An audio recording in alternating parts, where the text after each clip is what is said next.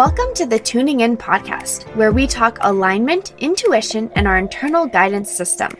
We cover woo-woo topics in an approachable and practical way. I'm your host, Dana Evans of Alignful.com.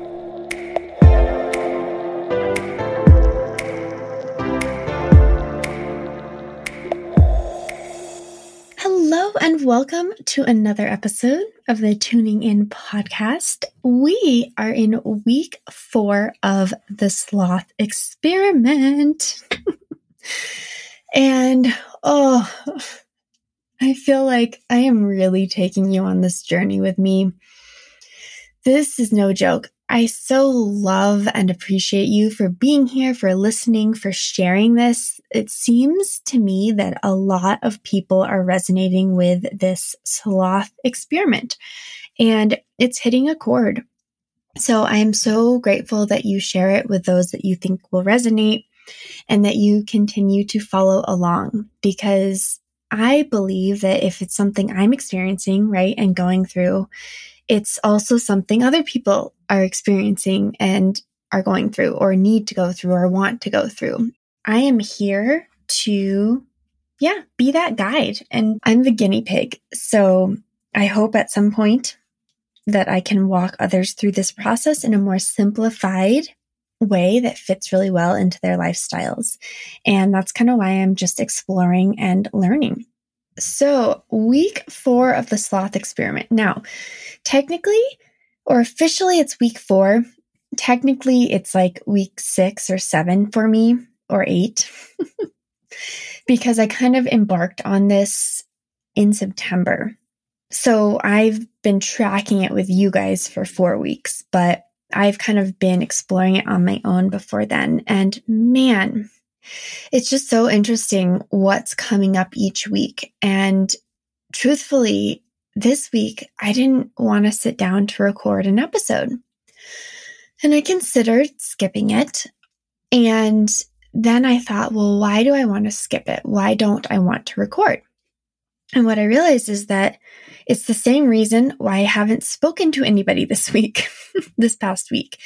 I have been in a phase of silence. I went through all of last week and had very few conversations. Most notably, I didn't speak to my mother all week, and she and I, it's not beyond us to talk multiple times a day, and we can talk easily for an hour or more. So I didn't even speak to her until Saturday, and she's like, "Oh my gosh, have I spoken to you all week?" And I said, "No, Mom." She's like, "Wow, good for us." She was like proud of us. But it was just a week where I didn't have it in me to talk to people. I didn't feel inspired to talk. I didn't feel like I had the energy, and I just wanted to be quiet. In fact, I hardly even spoke with John, which of course is easy for both of us because we can tend toward quietness. He certainly does. So I just was embracing silence. And I did voice memo some people and some different conversations that had to be had. But overall, it was very quiet over here. And I'm just like, to any of my friends, my close friends who are listening and being like, "God, Dana's hard to get a hold of." I'm sorry. But it's just a lot for me right now to be engaging that much. In fact, I had a phone call with one of my dear friends and my magical morning partner yesterday, and we talked for 2 hours, and I had trouble just getting the energy up to even be on that call. And then I was out for the rest of the day.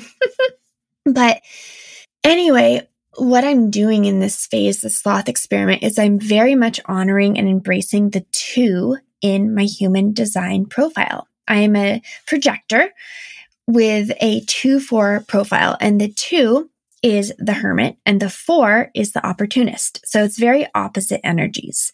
And what I've gone into and am embracing more than I ever do is the hermit, right? We tend to celebrate the opportunist, celebrate the social butterfly who can chat to people, who has all the energy. And then if you pull away, if you don't want to hang out, there's something wrong with you, right? But this is really a time where I'm allowing that hermit, that 2 part of me, to be fully honored and cared for and nurtured.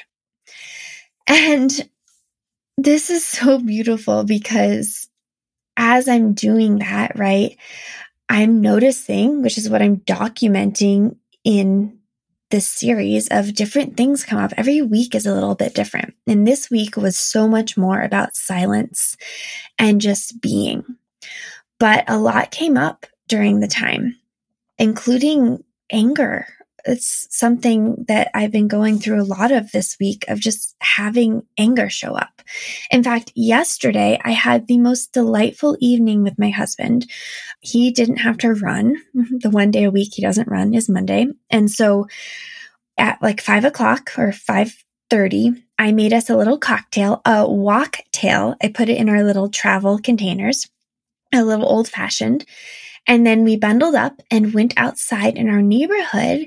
And then we walked around the neighborhood and looked at all the pretty lights that are put up in our neighborhood. And it was nice. We walked and we talked, and it was nighttime and it was beautiful. We had our little cocktail. And then we came home and I made a really simple dinner and then read a little bit and then proceeded to get very angry at John. And no, there was no particular reason. I felt agitated, and then I went to bed, and then I woke up and I was like, "You're still up? What are you doing? Oh, I imagine you're going to clean the kitchen now and be loud just in time for me to go to sleep." And I was just snapping at him. And then I didn't sleep well. And this morning I looked at it. I'm like, what is that? Like, where is this anger coming from? And I'm realizing that just like I had anxiety, just like I had a lot of sadness and like raw feeling, anger is one of those feelings. And I just texted a friend of mine who does NLP, and she does this thing where you like clear all your old emotions. She and I are going to do a session together to clear some of this. And I was like, where is anger on this scale of like emotional processing? She's like, it's first, because anger is like blocking other emotions. So we're going to do an NLP session where I kind of help move through this anger. And she says, when you keep talking about anger, I'm like, we need to do this. So we're going to look at this together because it's so interesting, right? I'm not judging it. I'm not, being mad at myself. I am being kind to John. And this morning I said, I'm sorry, I've been snappy with you. It's just part of what I'm going through, but no, like we're in this together and I love you. But it's real, guys. It's real. So anger and silence, that is what has been going on this past week. And then I've had all these people come out of the woodwork who I had no idea listened to my podcast or follow me on Instagram, who I don't know. And it's such an amazing, interesting experience. I'm like, wait, you listen to my stuff? Like, this matters to you? What? It's not just my mom and my friends. I mean, my husband doesn't even listen to my podcast. It's not really up his alley. And plus he lives it IRL, if you know what I mean. So she reached out to me and said, I've been following along with your sloth experiment. And whenever I feel like a natural tendency to do something, I always like to do some research and see if there's some ancient wisdom behind it. And she sent me this amazing article from the New York Times, and it is called What We Can Learn from Solitude. And it is about the hermit culture. I kid you not. The hermit culture. And what they've been doing, and it's particularly interviewing two people, what they've been doing to help people during this pandemic to embrace seclusion and solitude and discover the person who's within. And I read this article this morning, and it was so fun and interesting to read. And there's a lot of different things that came up that I wanted to share, and I will post this article in the show notes. But there's a lot that we can learn from this silence, and it's an ancient culture that has been embraced way before I did my sloth experiment, obviously.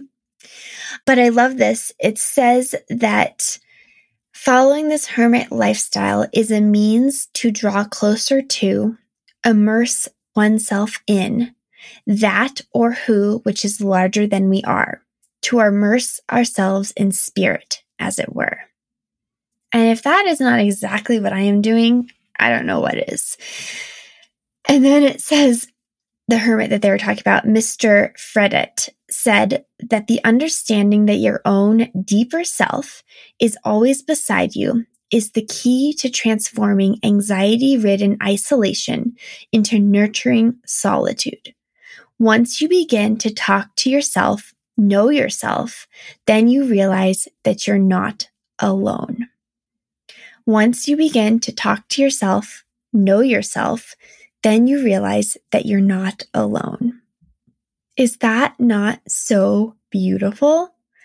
That's our inner voice, our inner being, our deeper selves. You are not alone. You have this part of you that is so wise, so connected, so present, and all you need to do is tune in to that presence. And when I read that, I just knew, that is exactly what we're here to experience. And one of the other things that came up that they said is, all the hermits we interviewed described experiencing a psychological dredging process in the early days of their solitude. They described the emotions that came up as junk or sludge and emerging for self-love. That's what's going on with me. And you have to read this article. It is so wonderful and such a reminder, like, even if you're not doing this sloth experiment like I am, we are still living in isolation a lot more than normal. And we still need to care for that instead of resist it and be afraid to be alone, right? The hermit lifestyle is choosing solitude, right? Choosing the presence with your deeper self, choosing meditation and prioritizing that stillness throughout your day. And this came up also yesterday. I hosted, so as you may know, every semester I teach a course called Mindset and Movement to the college called the Colorado School of Mines. And these are very heady people. They are engineering science students. And I have 50 students every semester. And yesterday was the last virtual class of the semester. And I always get so emotional because these kids, they're so beautiful. Like, this class is such a reprieve from them. And they very much kind of lean toward the hermitude, right? And they get to experience like a different way of seeing the world by attending this class. Well, one of the students at almost the very end of the session yesterday, he said, how can I remember or teach myself to be strong? How can I get comfortable with being alone? The more time I spend alone, the more I feel really uncomfortable and afraid. And do you just not want to cry? I do. I also have a lot of emotions right now. But I said to him, the first thing to be aware of is that you're uncomfortable. We talked about this last week on the podcast. Being uncomfortable is a good thing. It means that you're transitioning, you're changing, you're evolving, and we can't evolve and stay comfortable.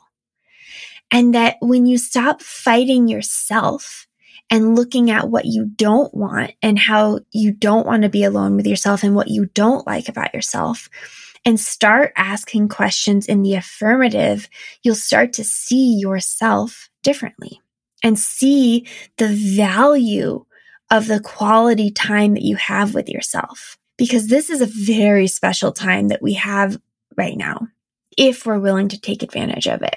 I asked him, I said, one thing you can ask yourself is, how am I strong already? How have I been strong up until this point? What am I doing well right now? What do I like about myself? How can I benefit from more time alone?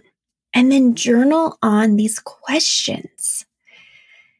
And he said it totally helped him shift his perspective, and he was already feeling better about it just by that little conversation. And then I, of course, sent him this article about being a hermit. So a further thing about the hermits is they very much respect and embrace nature as part of their meditation, part of their honoring, and part of their solitude practice. And here's another beautiful story. So this morning I woke up after not sleeping well. I woke up at like 4:15 in the morning and I was like, ugh. And I felt the resistance and anger and just like a little sadness in my chest. So I sat down, I did some journaling, made my tea and lemon water, and sat by the fire and decided to pull a card from this beautiful card deck that I had. I pulled 3 cards. And the question I asked myself was, what do I need to do about this resistance and anger that I feel? Like, do I need to do anything? What do I need to do? What is it? So I felt into it. I pulled 3 cards. The first card was dance and shake it out. That was the message. It was like, shake up your energy. Sometimes the best way to move energy is to just put on a good song and dance. I was like, okay, totally. The second card was all about beauty. And it said, take time to appreciate the beauty around you, especially that in nature. And then you also contribute to the beauty around you. So I'm like, okay, go on a walk, appreciate the trees and nature. Like, that's a beautiful thing. And then I'm going to actually like shower and put on makeup and get dressed today and like add to my own level of beauty. And then the very third card was get grounded. And the message was spend time in nature. And I'm like, okay, message received. Move my body, be in nature, appreciate everything around me. Got it. And what a beautiful message then to read this article about the hermits of like, yeah, they embody nature. In fact, one of the people that they interviewed in the article, they said, we have a rock, a huge rock that is sticking out of the mountains. Her name is Petra, and we have a path that leads right out to Petra. And when things are difficult, I go out and I lean on Petra and I say, give me some guidance, right? They honor nature and they spend time in nature. And that is exactly what I am being asked to do, especially as some of these feelings of anger are being dredged up. And it's just a reminder to me and to each one of you that hermit living, solitude is part of our process of being a human. And we're gifted right now with more space to be quiet, to be calm, to be slower. Even if you have kids, right? Even if you're working full time, there is a bit of a slower pace happening. And the question is, are you fighting it or are you willing to embrace it? And I'm choosing, as you know, to embrace it full on and see what comes out of this experience.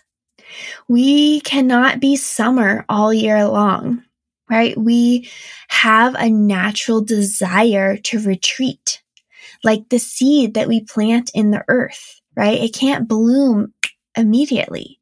It needs to go into the darkness, into the muddy, wet earth so it can sprout. All of that happening beneath the surface for months and months and months before we see what emerges. And even after the beautiful, full, abundant bloom of summer, it goes back to self.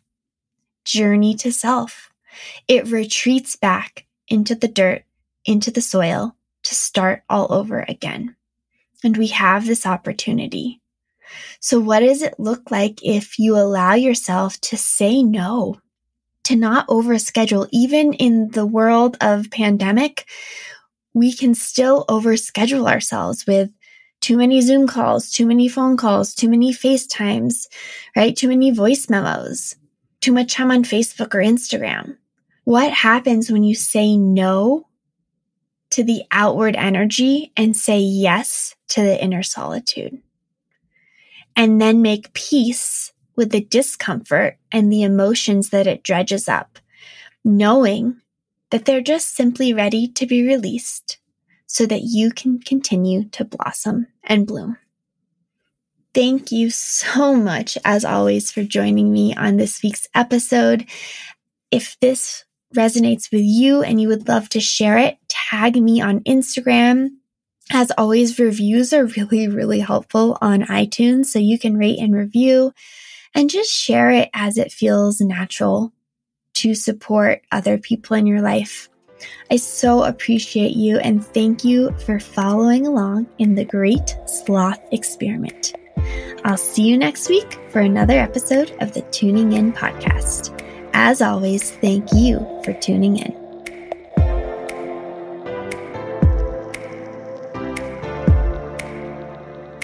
Thank you for joining me on another episode of the Tuning In podcast.